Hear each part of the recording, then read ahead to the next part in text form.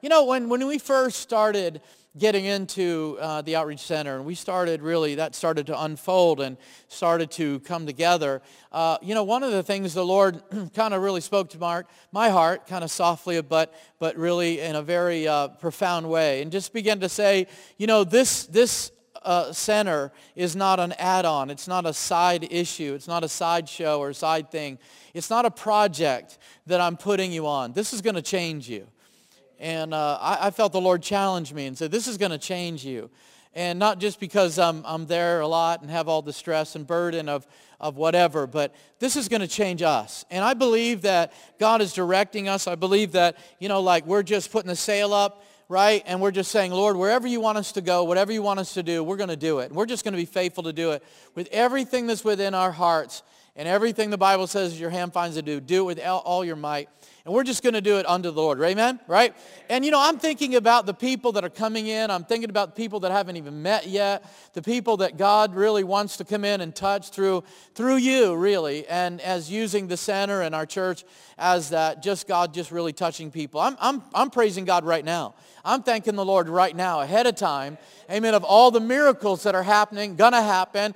Amen. All the things that God's going to do and pour out His Spirit. All the ministries that are going to be joined because of this. All the agencies that are going to work together because of it. All the Christians that are coming together because of it. I'm excited. Amen. And so I'm excited about working with you. I'm excited about working together. This isn't a one-man band, or this isn't just a small core of people that the burden comes on. This is all of us working together in the vineyard that God has for us. And so I'm excited about it. And I guess I can't go a whole week without saying it, I guess. And even though I've tried to just stay away this week, and all right, I'm going to take a little bit break, and I still had to go there for something. I found an excuse to get in there and just walk around and pray over it and just thank the Lord for it. Amen. Also, just something that we want to continue as we were a couple weeks ago, just this emphasis on discipleship. And the reason is because one of the challenges the Lord gave me with the center is, really challenged me. He said, do you really want it? Do you really want what I have for you? Now that kind of sounds a little bit ridiculous. Well, how would you say no to God? But isn't it sometimes we find ourselves in that challenging place that, Lord, sometimes we just don't say yes right away, or we just really don't want what God wants. We want something a little bit more comfortable, something a little bit more easy for us, something that we're more familiar with. But how many know when God's will, and He brings you and speaks about His will, amen, it's something that you're not familiar with a lot. And so God says, that's why you need me. That's why you need my equipping, and that's why you need my grace. That's why you need my strength. And so, with that being said, I really feel that we've got to come to the place where we're really able, as a church, to handle the harvest. To handle people coming in. To be able to, take care of people when they come in. It's one thing to open up a hospital, have the dedication, and have all the, you got all the equipment, the latest equipment. But if you don't have any doctors and nurses, and you don't have staff, and you don't have, what's the point of having a hospital? And so if we're not ready for it as a church, I believe that God's going to say, I'm going to wait until you get ready for it. I'm going to wait until you want it. I'm going to wait until your heart's cry is to help people. Amen? So that was the other challenge. And so I really, want to step up to that challenge. And I want to say, Lord, I want this to change me in the sense that I'm going to reach people more, reach out to people more. I'm going to love people more. And I want to make disciples for Jesus more. Amen. So with that also being said, I just wanted to go into this morning, a scripture that was really in my heart a couple weeks ago that really spoke volumes to me as I began to search it out and hopefully encourage you today. And on the kind of the subject of our series that we were doing a discipleship series called Follow, and we talked about walking with Jesus and loving God and listening to the Lord and walking closely behind Him. But really you've got to talk about, when you talk about discipleship, you've got to talk about serving. You've got to talk about serving. And a disciple that serves loves other people. A disciple that serves builds community, works on community with other people. And a disciple that serves is someone who shows mercy, who displays mercy, who walks in mercy, who walks in good works, who walks in mercy. And so as a disciple of Jesus, I'm called not just to follow Him, but I'm called to serve. I'm called to love other people. I'm called to fellowship with other believers. I'm called to show mercy to the people in my world or the world around me. How many can agree with that? That's what we're called to do. And so on the subject of loving other people and serving and loving other people, I think sometimes we think that that's below us. That sometimes human nature would say, well, I got that figured out. Yeah, give me the deep stuff. Give me the meaty stuff, the revelations of God's Word, and then I'll really, I'll be onto something. No, but you're not going to be any more spiritual than how much you love other people. Amen? And it only goes as far as you love other people. But I love this scripture in John 13, 34 and 35. And I'm going to use this just this morning as a text and do something a little different. I'm going to take the scripture and we're just going to look at the scripture and just talk about this scripture and pull some principles out of this scripture here. In John 13, 34 and 35, it says this. Jesus is speaking. He says, "So I give you now a new commandment, to love each other just as much as I have loved you. For when you demonstrate the same love I have for you by loving one another, everyone will know that you're my true followers," or you're Jesus followers, as we shared a couple weeks ago. "By this, all men should know," the King James says, "that you are my disciples," that you are Jesus followers, that you belong to me. That everybody. Your strong love is what Jesus is saying. Your strong love for each other will prove to the world that you are my disciples. That just blows me away. This is one of the scriptures that when I read it, you could, you maybe heard it 100 times and you kind of went over it a little bit. And then when you go back to it, you're like, wow, this blows me away. This is a really, really life-changing, revolutionary scripture and thought that Jesus is not just presenting at that time, but as he's in now, to our world, to our culture, to our hearts. I mean, this is something that blows me away. This is how everyone's going to know that you're his disciples, by how much you love other people. Not how much you stand on a street corner that's necessary.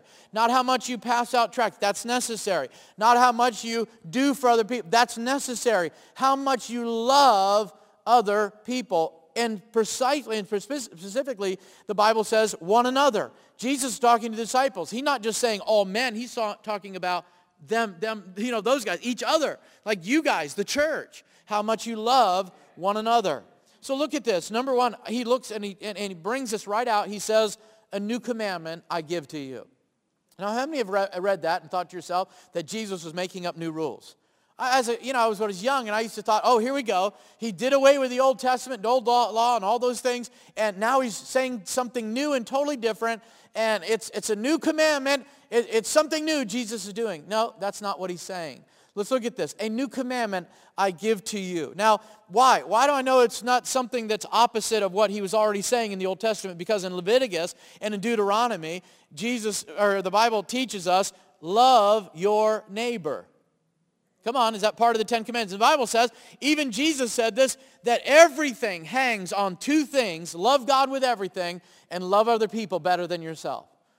So they already knew to love other people. They already knew to love your neighbor as yourself. That wasn't new. What was new is what Jesus was saying, because that was in the Mosaic law. So they already knew that I was to love my brothers. But here's what Jesus talked about when he said new. Number one, he said, now my love is the standard that you measure love by from now on.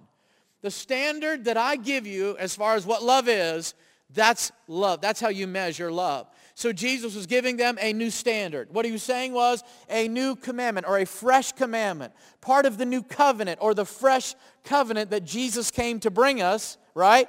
And he said, now I'm giving you a fresh commandment. Along with the new covenant comes fresh commandments. These aren't things that I'm making up as I go. These are things that were there in the Old Testament, but now they're coming alive, not by the letter, but by the heart.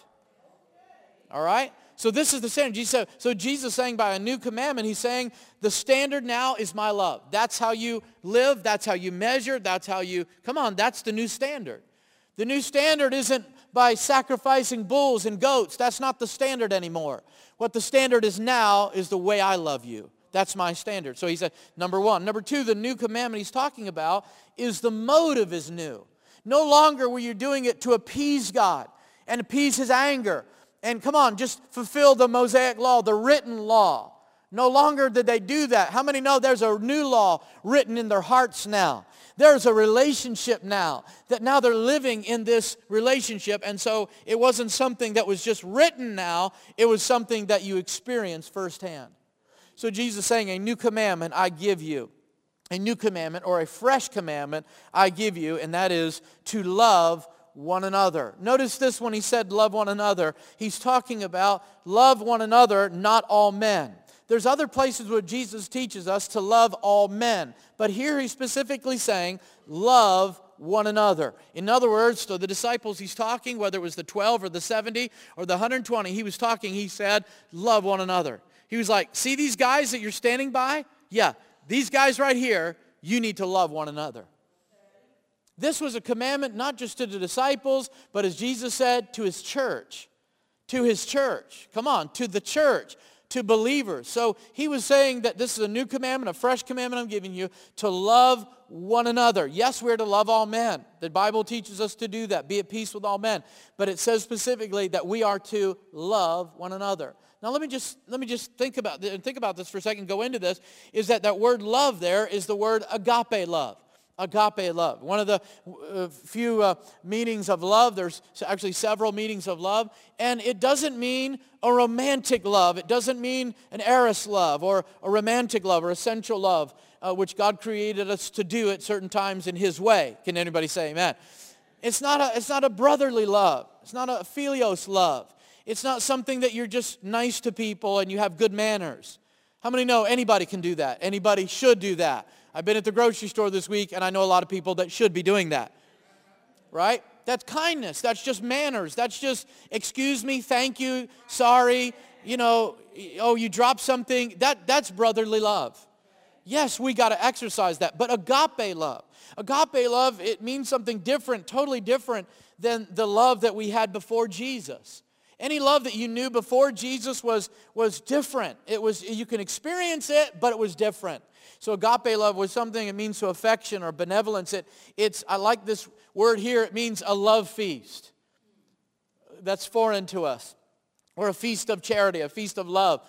And, I really thought about something that we began to talk about something as our leaders. One of the things we're going to be doing, and I was challenged by this, so I want to challenge you as a church. We're going to be talking about this a little bit more. But, as a church, we do 21 days of fasting. Usually in January, at the beginning of the year, we dedicate that year to the Lord. But we're going to put out a challenge in just a few weeks of days of feasting. And everybody said, amen. Oh, yeah. And what we're going to do is we're going to challenge you with 7 days of feasting. We'll talk more about that. But, this is agape love. It talks about a love feast. It talks about a feast of charity, and it talks about affection. Now, again, this is different. Agape love is a unique love. It is a love that can only be experienced, that can only be expressed because of Jesus Christ, because of salvation, because of the work of Calvary. We have agape love. Without the experience of Calvary, you will not know agape love. That's one of the only things that you cannot practice without Christ. Okay? In other words, you can be married without Jesus and you don't know the Lord and you're not born again. You can be married for 70 years. You can have a great time, be best friends, raise good kids. You can practice the principles of love and not know the author of love.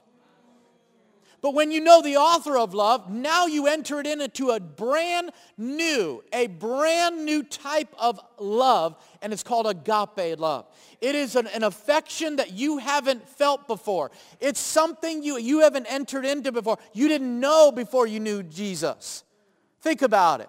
You thought you did. Come on. You thought you had all those girlfriends and boyfriends, and you thought you were really something when you were young. But that wasn't the love that Jesus gave us. That's not the love that he's talking about here. He's talking about something different, which is agape love. Now, in the 70s, we experienced this. We knew this. This was something on the front line. Everybody was talking about love and joy and peace. And how many know we need to keep talking about it? Amen. We need to keep talking about. But agape love, what does that mean? It simply means this unique love that you can only experience through Christ or in Christ. It also means a deep care and a deep concern. It's not something that's like, oh, today we use the term I love you. I love that. I love that. I love that movie. And then we turn around and say, I love you too. Or whatever. It's not that type of love. It's a totally different. It's a deep care and a deep concern. When you really care enough about somebody, when you have a concern about something, when it's something that, and here's the third part, not just the feeling of deep concern and care, but the action of care, the action of concern. How many know there's a difference if you feel concerned about somebody and if you do something about it? There's difference. And so this is what agape is. Agape love isn't something we just feel. We sit around a campfire. Come on, some of you from the 70s, that was kind of neat, but it's just whatever. It's just not there anymore. We sit around a fire and someone strokes a guitar and we hold hands and we sway back and forth. That's not agape love. That's hippie love. Okay, we got that. We understand that. You can have that kind of love. But this is something that you don't just feel, can you feel the love tonight? No. Yeah, okay. No, not talking about that. We're talking about something that it's something that's birthed deep inside that causes you to move on that, to act out on that in a way that's caring and concerning for that person that has nothing to do with you, but has everything to do with other people. This is what it means. And it means it's an attribute that is seen. Notice what he said. This is how the world will know. It's something that's seen. It's something that is not just felt. It's an action. It's evidence. It's proof. It's something I can see. I can tell that you love somebody by the way that you act. It just reminds me of people, well, I love God in my heart, but I don't do anything. I don't talk about him. I don't worship him. I don't pray. I don't read my Bible. Oh, but I love God passionately in my heart. See, that's not the love of God. The love of God causes you to do something. It causes you to change into something. Come on. It causes you to do something about the situation. It causes you to act out on. The Bible says that Jesus had compassion and he healed everybody. How many know that it's great if Jesus stood on a mountain and just prayed and had compassion? Oh, I have so much compassion for these people, and then went to heaven. I mean, we'd be like, okay, yeah, but where is the love, right? That's what we would say. But how many know Jesus demonstrated the love of God by coming and giving himself for us, dying on the cross, doing miracles, healing bodies, saving souls?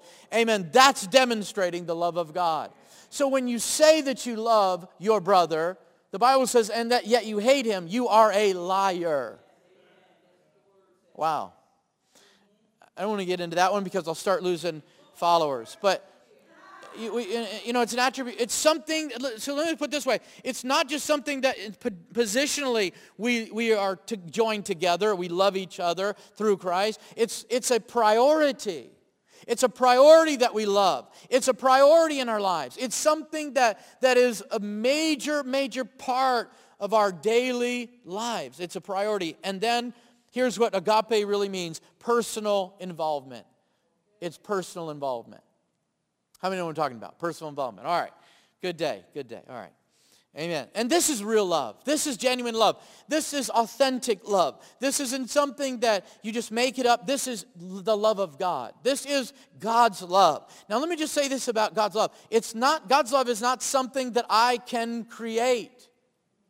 Be very careful to hear me. It's not something that I can create. It's not something that originates because of me.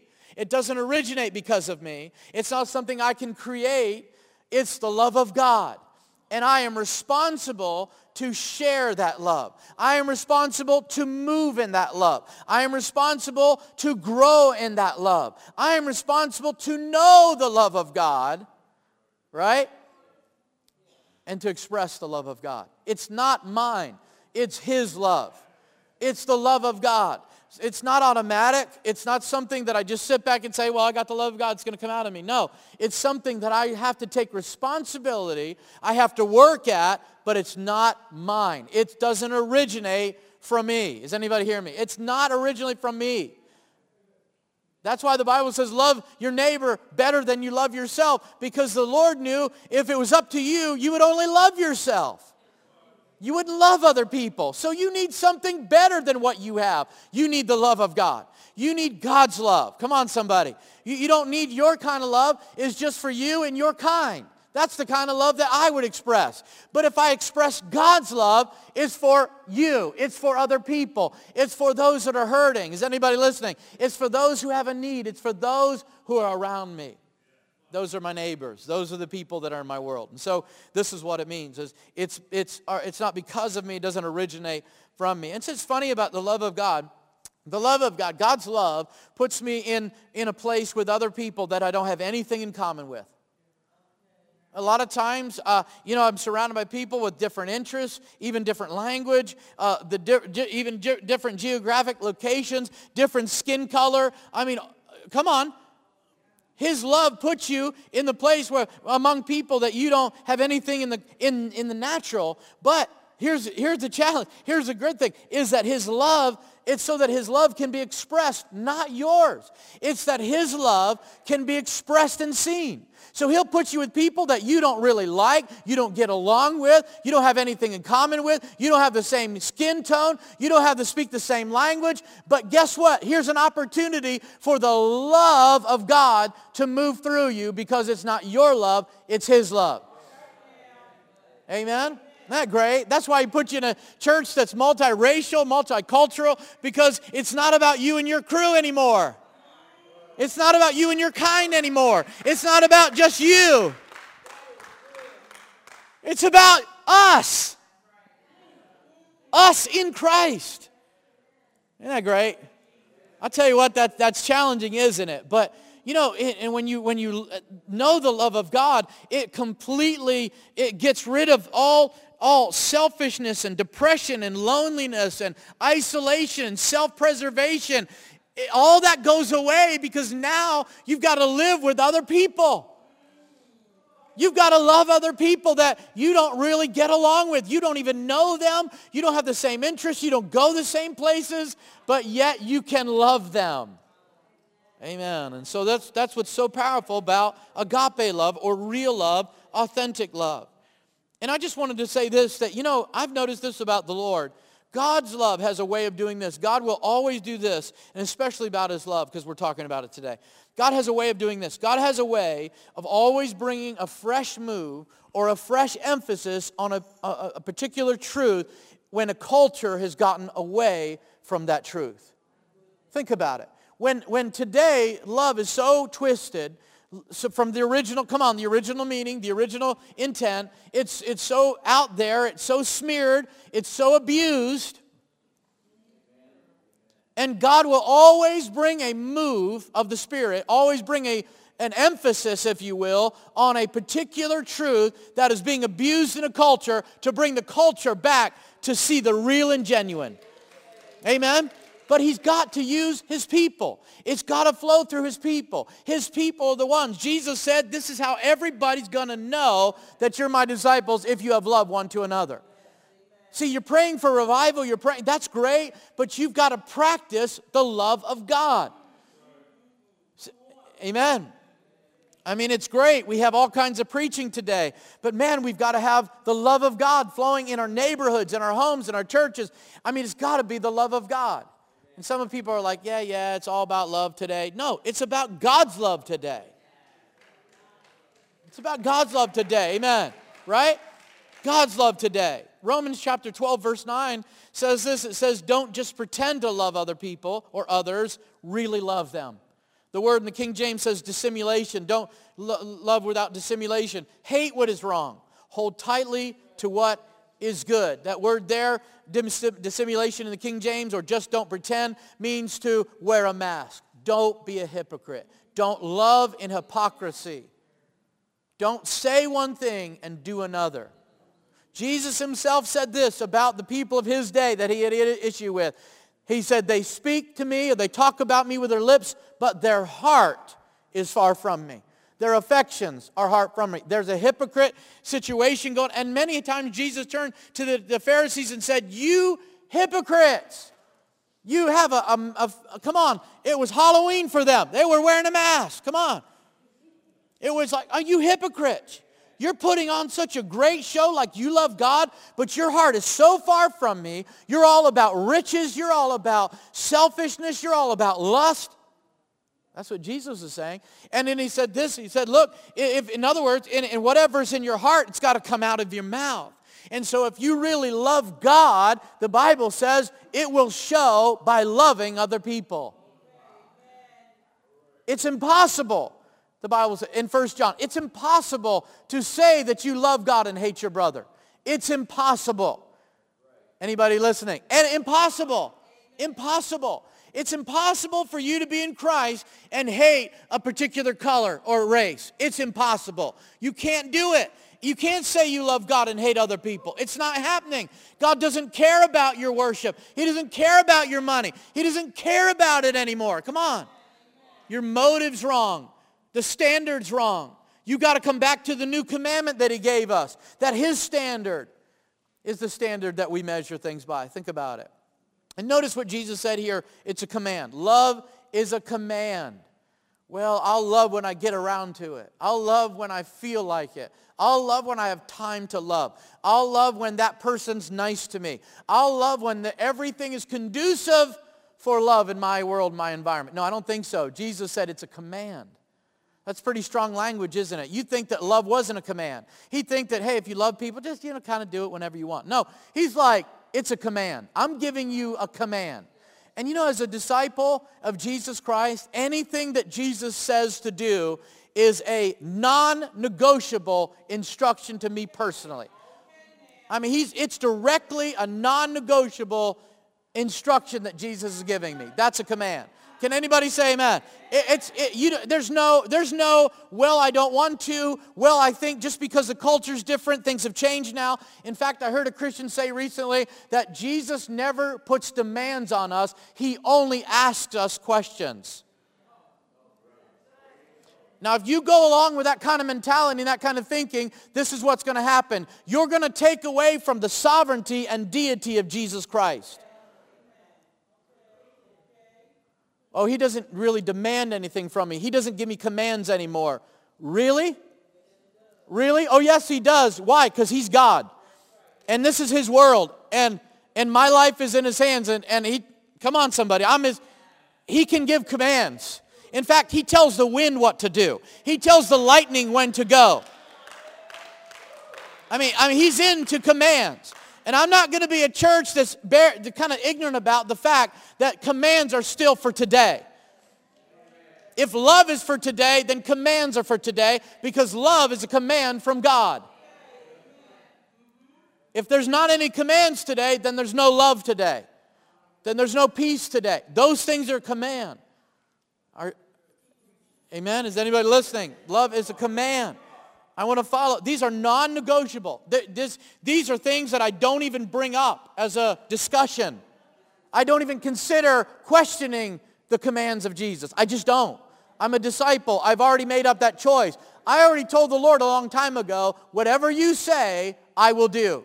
You're the master. I'm the servant. You're the teacher. I'm the pupil. If that's what you said to do, that's what I'm going to do. Anybody? Well, nobody's walking out, so I'm still good. So, see, Jesus, I mean, this is just, let's move on. This is what I love. This is the point right here. This point right here, what he says. He says this in verse 35. He said that as I have loved you, so love one another. I mean, this is amazing. This right here is the heart of what Jesus is saying. This is the way to do it right here. If we have any questions about how to love or who to love or why to love, right here it is. He said, as I have loved you, so love one another. That's amazing. That just blows my mind. He said, even as I've loved you, or after the manner or the type of love, the type of my love to you, the love that I gave you, the love that I expressed to you at Calvary, that's the way you are to love other people. See, God really doesn't let us get away with a whole bunch, because we would say, well, I'll just love a little today and maybe it'll grow for people, or I'll love that neighbor and not that person, or come on, if it was up to us. But we've got to say, Lord, you told me to love everybody. And here's it's not just love one another. It's love the way Jesus loved us. I mean, this is amazing. This blows my mind. the way that Jesus loved me. The Bible says that before I knew him, when I was still in sin, he died for me. Jesus said, what did Jesus tell us? Jesus told us to bless those that curse you. Do good to those who despitefully use you, who persecute you. Come on, pray for people who hate you. Why could Jesus say that and tell us to do that? Because he did that. When you were cursing him, he was blessing you. When you were hating him, he was praying for you. When you were taken, he was giving. And so Jesus lived this out. So that's why Jesus said it blew their mind. It was a new standard of loving. It wasn't like, okay, I'll love if you love first. If you love first, then I'll love too. No. Jesus said, the way I loved you, that's how you love other people. Come on, somebody. How many know I didn't come looking for him? He came looking for me. I didn't ask. I wasn't seeking him. He was seeking me.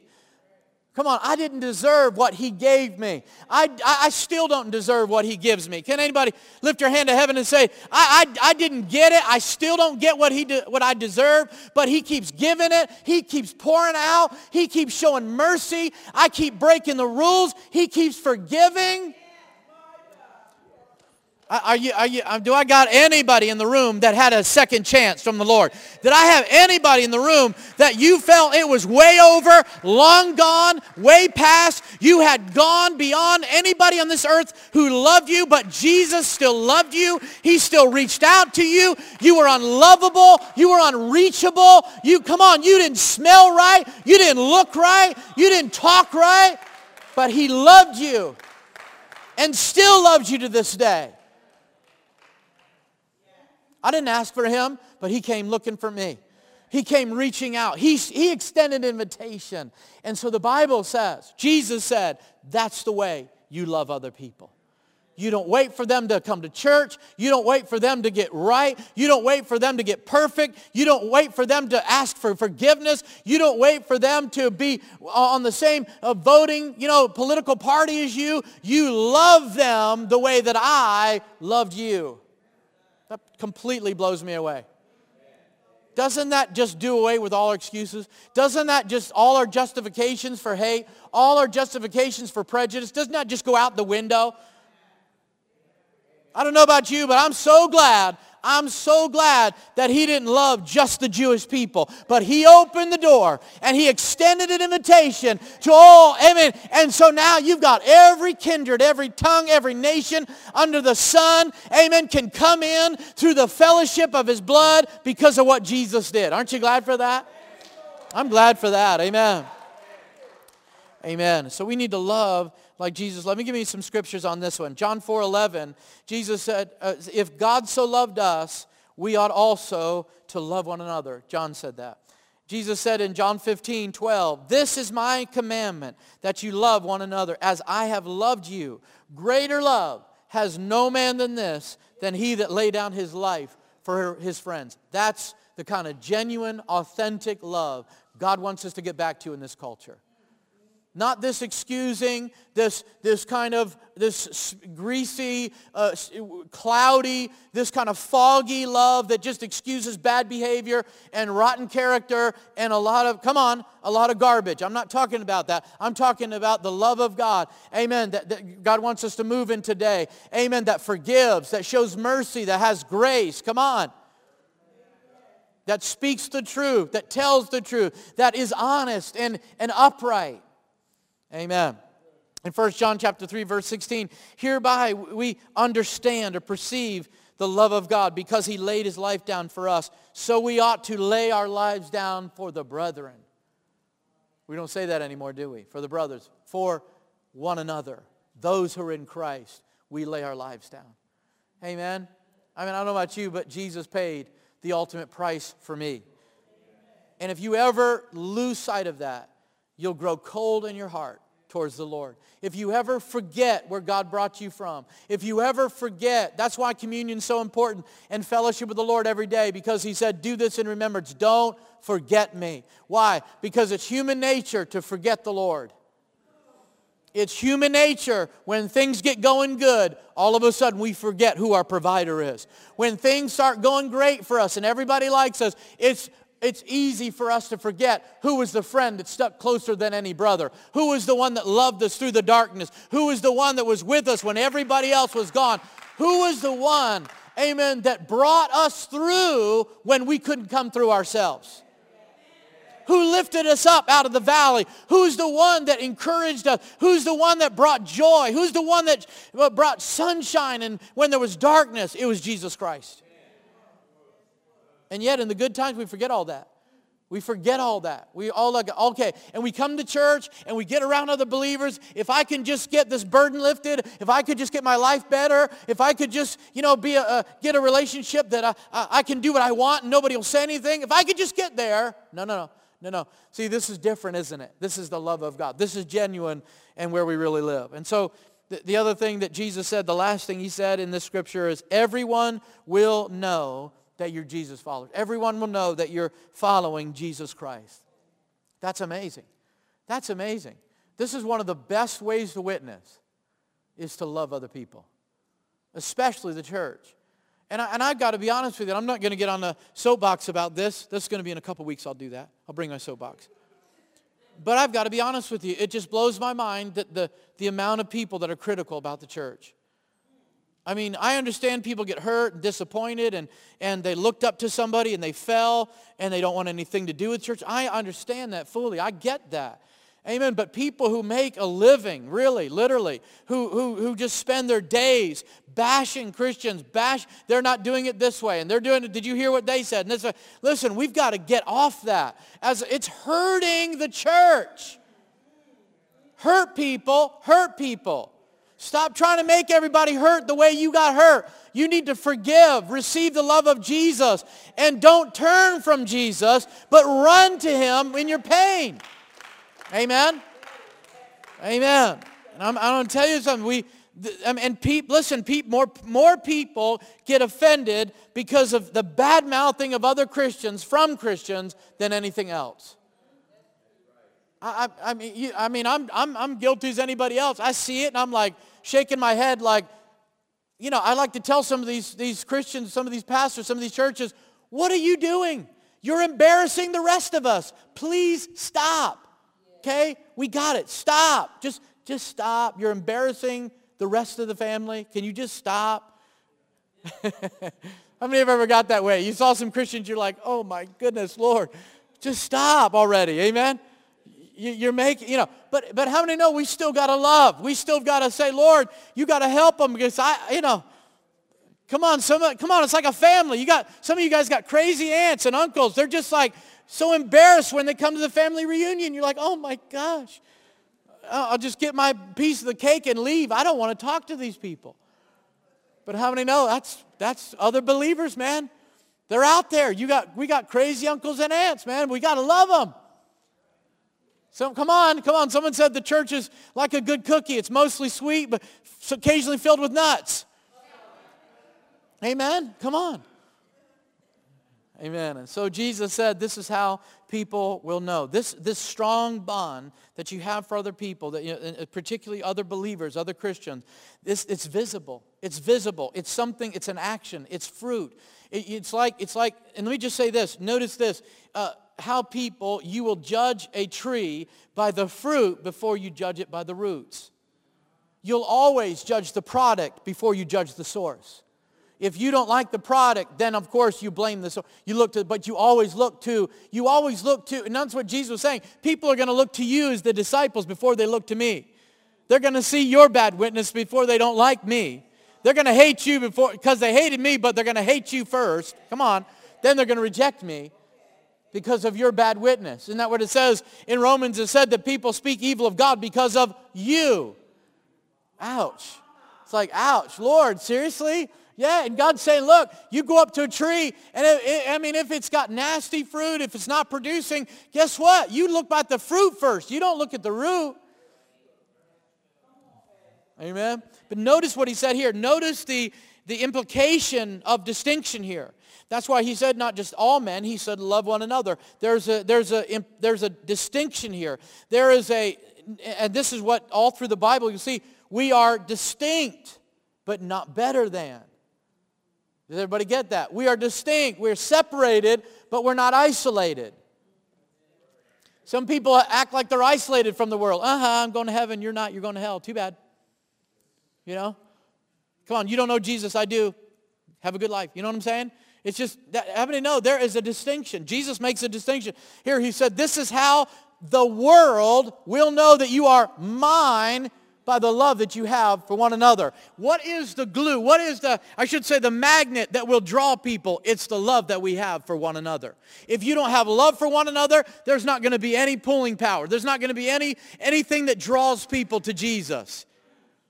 That's what he's saying. He's making a distinction. He's saying, look, the world's looking from the outside in, and they're looking at the church, and one of the things that they're going to see and they're going to judge how good God is how much you love one another. That's how important it is. That's how vital it is. That's why it's so important that the Bible says, strive for peace, that we keep the peace. We come into the unity of the faith. That's why it's important that we don't just like people we're sitting by in church, or we just sit by people that we like and smell good. How many know that God wants you to come into the house of the Lord and say, you know what, who's new here? Who can I sit by? Maybe I need to greet somebody today that I don't know. Maybe I need to go have coffee with them. Maybe I need to get out of my comfort zone and talk to somebody that I've never talked to before, because I've got to love them through Jesus Christ. Amen? Maybe I shouldn't come to church just for me. Maybe I should come for somebody else. Amen? All right. Well, that really broke a little bit there. Anyway, so again, this distinction, we're separated, not isolated. We are loved by God. We are not overprivileged. We are loved. This is important. We are loved by God, not overprivileged. Too many Christians act like I am overprivileged. I am, and they get this entitlement mentality that people owe them, that God owes them something, that I deserve His forgiveness. I did this. He has to forgive me. Or you owe me. You better forgive me. You better treat me right. How many know that mess goes right out the window? That there's not even any of that ounce of that in the kingdom of God. That's all right for the world who don't know love, but for us who do know love, we don't say, you owe me. You know what we say? I owe you. I owe him. Amen. I'm indebted to him, and therefore I'm indebted to you. Wow. And so people, I believe this is the way they are. They're looking for real love. They're coming into this circle of Christianity, and they're saying, oh, I'm a Christian. One of the first things they're looking for is love. They're looking for the love of God. That's why it's so important that you show the love of God through the works that you do, because the Bible says, let your light so shine. That's not something that you just, oh, I'm singing in church, my light is shining. No, it doesn't matter when you're shining with a bunch of other lights. It's only in darkness when your light shines that it really means something. It doesn't matter when you come here and there's a bunch of lines. Look how bright I am. Look, I'm shining. You're shining. Who cares? That doesn't mean anything. What it means is you go out into the darkest of the dark of night and you begin to shine, and that's when people begin to notice, wow, there's something to Jesus. There's something to this Christianity. Amen? It's the same thing with the love of God. Amen. Let's practice it this week. And so, this is this living attribute. This isn't just this emotional. It's not just emotional, but it's physical. Just like Jesus' death on the cross, it was physical.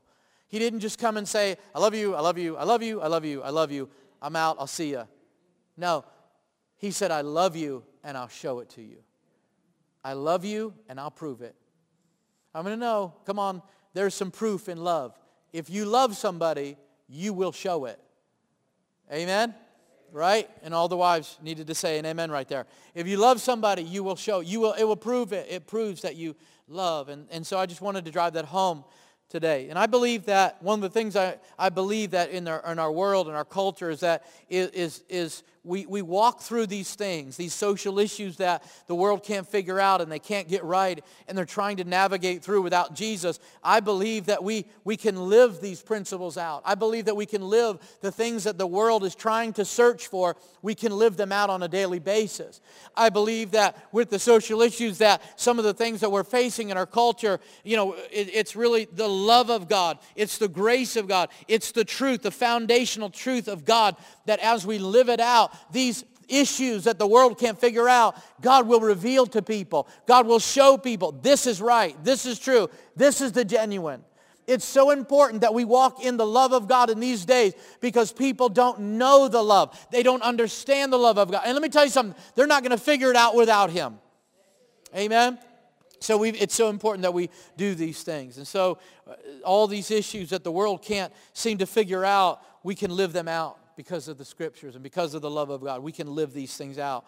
Amen. I just really appreciate that. But, one of the things as I close, I just want to give you some things. And I didn't know how this was going to go today. I've got some other things to share. Can't share them right now. But I want to give you some myth busters. Is that okay? I'm not a Mythbuster guy. I just threw this in here. But because I looked at this and I thought, when we talk about the love of God and we talk about being the church and we talk about being the family of God, I think there's just some myths that come up. I think there's some Mythbusters that, kind of come up and we need to discuss. And that is, number one is, all we need is miracles.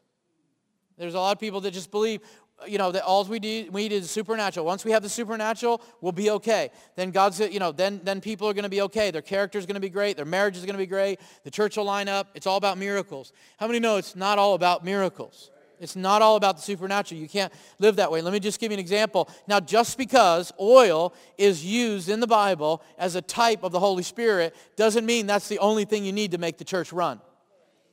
Okay? Amen. Thank God for the oil. But you've got to have something else. It's called the character and the integrity of the Spirit. Maybe I should skip over this one. But people believe, it just takes miracles. We just need a miracle. Let me tell you something. It takes both and. It's not either or. It's not just the supernatural. It is the character that goes along with the gifts. Come on. It is the supernatural, but it is the natural too. As go. In the church in Corinth, Paul had to straighten these guys out. They were a dynamic church. They had the gifts of the Spirit flowing every week like you wouldn't believe. They were the most spiritually dynamic church probably of the New Testament. Think about it. They had the gifts, supernatural, miracles, everything, but they couldn't deal with sin in the church. They were allowing it to go on, and they did not have character. They were rich in the gifts. They were bankrupt in character. You cannot fill the gifts of the Spirit in the gaps of character. You've got to have character as well as the gifts. Come on, somebody, amen. Thank God for people. But I know some people, that's all they run after. They just run after the supernatural. Oh, I'm going to go here because there's gold dust over here and there's angels over here. And I've got... No. You can't live like that. And let me just tell you this. This is the truth of this, is that when we move in love, then miracles happen. This sounds so practical to people that can't get it. When you move in love, this is 1 Corinthians chapter 13. He said, you prophesy, you have all this knowledge, but you don't have any love. It doesn't mean anything. When they got the love part right, when they got the love part right, the church of Corinth exploded even more. Because they had the supernatural, but they had the character to back it up. Listen, you can prophesy, but when you're lying at work, it's not going to be a witness to anybody. When you're stealing, when you're dishonest, when you're lusting, and then you try to tell somebody, here's a tract, brother, here's about Jesus. How many know we got to live in a culture where of kingdom culture, both of those line up? Amen. Give a tract, but work hard and tell the truth and live right. Amen. And that's amen. That's what our culture needs. And so, I really believe that a healthy church has the gifts of the Spirit flowing, has the supernatural element, but it also has love, it has serving, it has giving, it has helps. It is a balanced, healthy church. Amen. That's the truth. The second myth is that all we need is a big church. If we can just grow this thing so big, then we're successful, or we're going to be healthy. How many know you can't measure health just by church attendance? You got to have more than that. Listen, I've seen small churches with big attitudes, and I've seen big churches with small mentalities. So it doesn't matter the size. It's the health of the church. It just doesn't mean anything if you've got a lot of people coming and a lot of people are lost. Amen? What we want is what we're trying to get is we're trying to get people in the door, but we're trying to get people grown up in the Lord so they can go out of the door to bring more people into the door. No pun intended. Amen. Right? Church attendance is not growth. It's not spirituality. It's not success. It's a good thing. It's a great thing. I love church attendance. I'm taking it right now. No, I'm just kidding. I'm not. I believe in it. I got that. I'm all about it. But that's not where you stop. Because the truth is, a spiritually developing church is a healthy church. Not a hyper-spiritual church. Come on. That ignores practical stuff and good teaching. I'm talking about a spiritually developing church is a healthy church. If you're 5 people that meet under a tree, as they do in Kenya, come on, and you're developing and growing and reaching and doing all these, come on, that's a healthy church. Amen. The other thing is the other myth is this, all I need is Sunday church. How many know that's a myth? That's a total myth right there. Amen. And you know, there's a belief that if I'm not really saved unless I go to church. How many have ever heard somebody saying that? I just got to get back in the house of God. I've been witnessing to people on the street, you know, and it's like, I just got to get back in church. I know I haven't been to church. I said, brother, it's not about getting to church. It's about getting back to Jesus. You can fill a seat, but if God isn't filling your heart, you won't fill the kingdom. You won't fill heaven. You can fill a building. That doesn't mean anything. You can light candles, pray prayers, dance all over. Doesn't mean it. That's not what it's about. Thank God we meet in church. Thank God you want to get back in church. But it does. People mean, oh, I was in church. Where were you last week, brother? You weren't in church. What are you, backsliding? No, my boss asked me to work. I mean, seriously. Amen. Come on, that's a myth. Amen. Unless I'm in the house, I'm not right with God. Listen, we've got to get away from that. You are the church. Wherever you go is church. Believe me, I'm into the gathering of saints. But I'm not here, amen, as a weekend warrior, a one-day pop, amen, show where I get a little injection and then I'm okay. No, this is about I'm getting an input so there's an outflow for the rest of the week. Amen. Because I've got a mission to accomplish. I've got work to do. I've got a life to live. This just encourages me. This just builds me up. Listen, I don't stay on this hyper level or whatever you get. I got to go to work. I've got to do this. I've got to live this life. And I'm just here to energize my batteries. I'm just here to encourage somebody. I'm here to build up the body so that the rest of the week we can win the lost. See what I'm saying? Amen. I'm telling you, for some people, everything rises and falls on Sunday morning. I mean, you got the hat to go with it. You've got the clothes to go with it. Everything's about the show. Everything's about that 1 2-hour segment, 4-hour segment if you're spiritual. I mean, everything's about church. If church, I got to get out. Listen, let's get back to the Lord. Let's get back to the Word. Let's get back to the Prince. Let's get back to living it.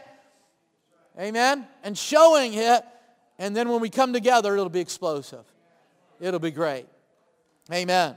So that's the truth. The truth is, amen, about that one is Sunday gatherings are toward that intake for a greater outflow. That's what it's about. And the fourth thing, and closing with this, is this myth that the pastor is paid to do all the work. I'm going to say amen at this one. This is a myth. Amen. But you know, it's like I've heard people say, well, we have an outreach team that feeds the poor and I give the money to them. And then, I'm doing my job. No, I'm here to equip you to do what God called you to do so that we can all work together so that we can win the city. There's just no way one person should have the weight of doing everything, of all the work. I'm here to and let me just say this, thank God, for what is given to us. But I'm going to tell you something right now. This is about the kingdom. This is about the Lord. Amen. This isn't about, a pastor is not the king of the church. I know some churches, that's all it's about. He's the king of the church. No, I'm not a chief of some tribe. I'm just someone that has a little bit more responsibility than some other people in the church. But we've all got a responsibility. We've all got standards to live. We've all got a mission to do. We all come together. Amen. We all need it. Amen. Amen. All right. And the truth is that each member grows healthy by contributing by love. You've got to contribute, amen, to the body of Christ. And you do that by the standard Jesus gave us. The new commandment Jesus gave us is love the way he loves. The way he loves us. Aren't you glad for the way he loved you? I mean, I feel that there is a revelation to some people that they need to see how much God loves them. I mean, seriously, that really we need to walk in that. When we understand how lost we were, how disconnected we were, how cursed we were, if you will, come on, how separated we were from God. We were so far from God. We were galaxies away from Jesus, from the Lord. But the Bible says the blood of Jesus brought us together. Amen. Brought us, it was that bridge across that canyon. It was those nails, amen, that sealed the deal, that brought that relationship together. Come on, somebody. Amen. And we experience this agape love on a daily basis. I want you to share it on a daily basis. Let's live this thing out loud. Let's live, amen, the love of God, not just in our hearts for one another. Let's really, really, really make up our minds that we're going to love each other in this house. In Jesus' name. Can you stand on your feet today? Amen. Hallelujah. Amen. As the Bible says in John 13, 34 and 35, says, Jesus said, a new commandment I'm giving you. Love one another just as much as I have loved you. For when you demonstrate the same love that I've loved you, this is how people are going to know that you're my true followers. This is how God's going to know. So today I want to encourage you, just step out a little bit more. Before you leave this building, I want you to show the love of God a little bit more than you did last week or did today when you walked in this building.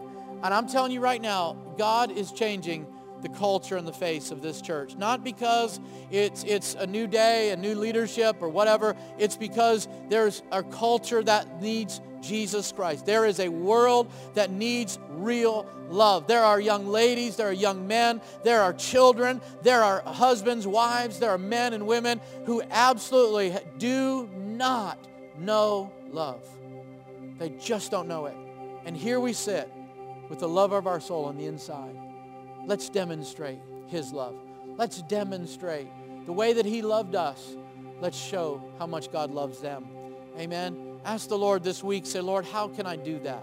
How can I do that? How can I do that with the people around me, with people in the congregation first? How can I leave this place today and say, I want to show the love of God? Maybe it's just a compliment. Maybe it's just a word, a kind word. Maybe it's just an encouragement. Maybe it's just, brother, thank you for encouraging me. Or just have a great week with your family.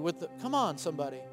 Maybe it's just a hug, and maybe it's just a simple thing like that. That's why the Bible says 5 times to greet each other. Amen. Greet each other in the Lord. Amen. With a hug and a kiss. So that's the way it is, because we're a family. And so let's show some family love today as we leave. But let's just pray, because I feel that there's some people in here that may not know the Lord. You may have come to church and tried to be religious in the past. Maybe you fell away from the Lord. Maybe you went in another direction and you found yourself in sin and compromise, and you knew you're not supposed to be there. You knew it just wasn't God. You knew you got away from some things, and you feel like you should get back in the church, but really it's ultimately you need to get back to Jesus Christ. You need to come back into fellowship, into the faith, and say, into the fellowship of faith, and just say, Lord, here I am today. I fell, but you love me so much that you are willing, Lord, to forgive me. The Bible says that if we confess our faults, he is faithful and just. Our sins, he is faithful and just to forgive us and cleanse us.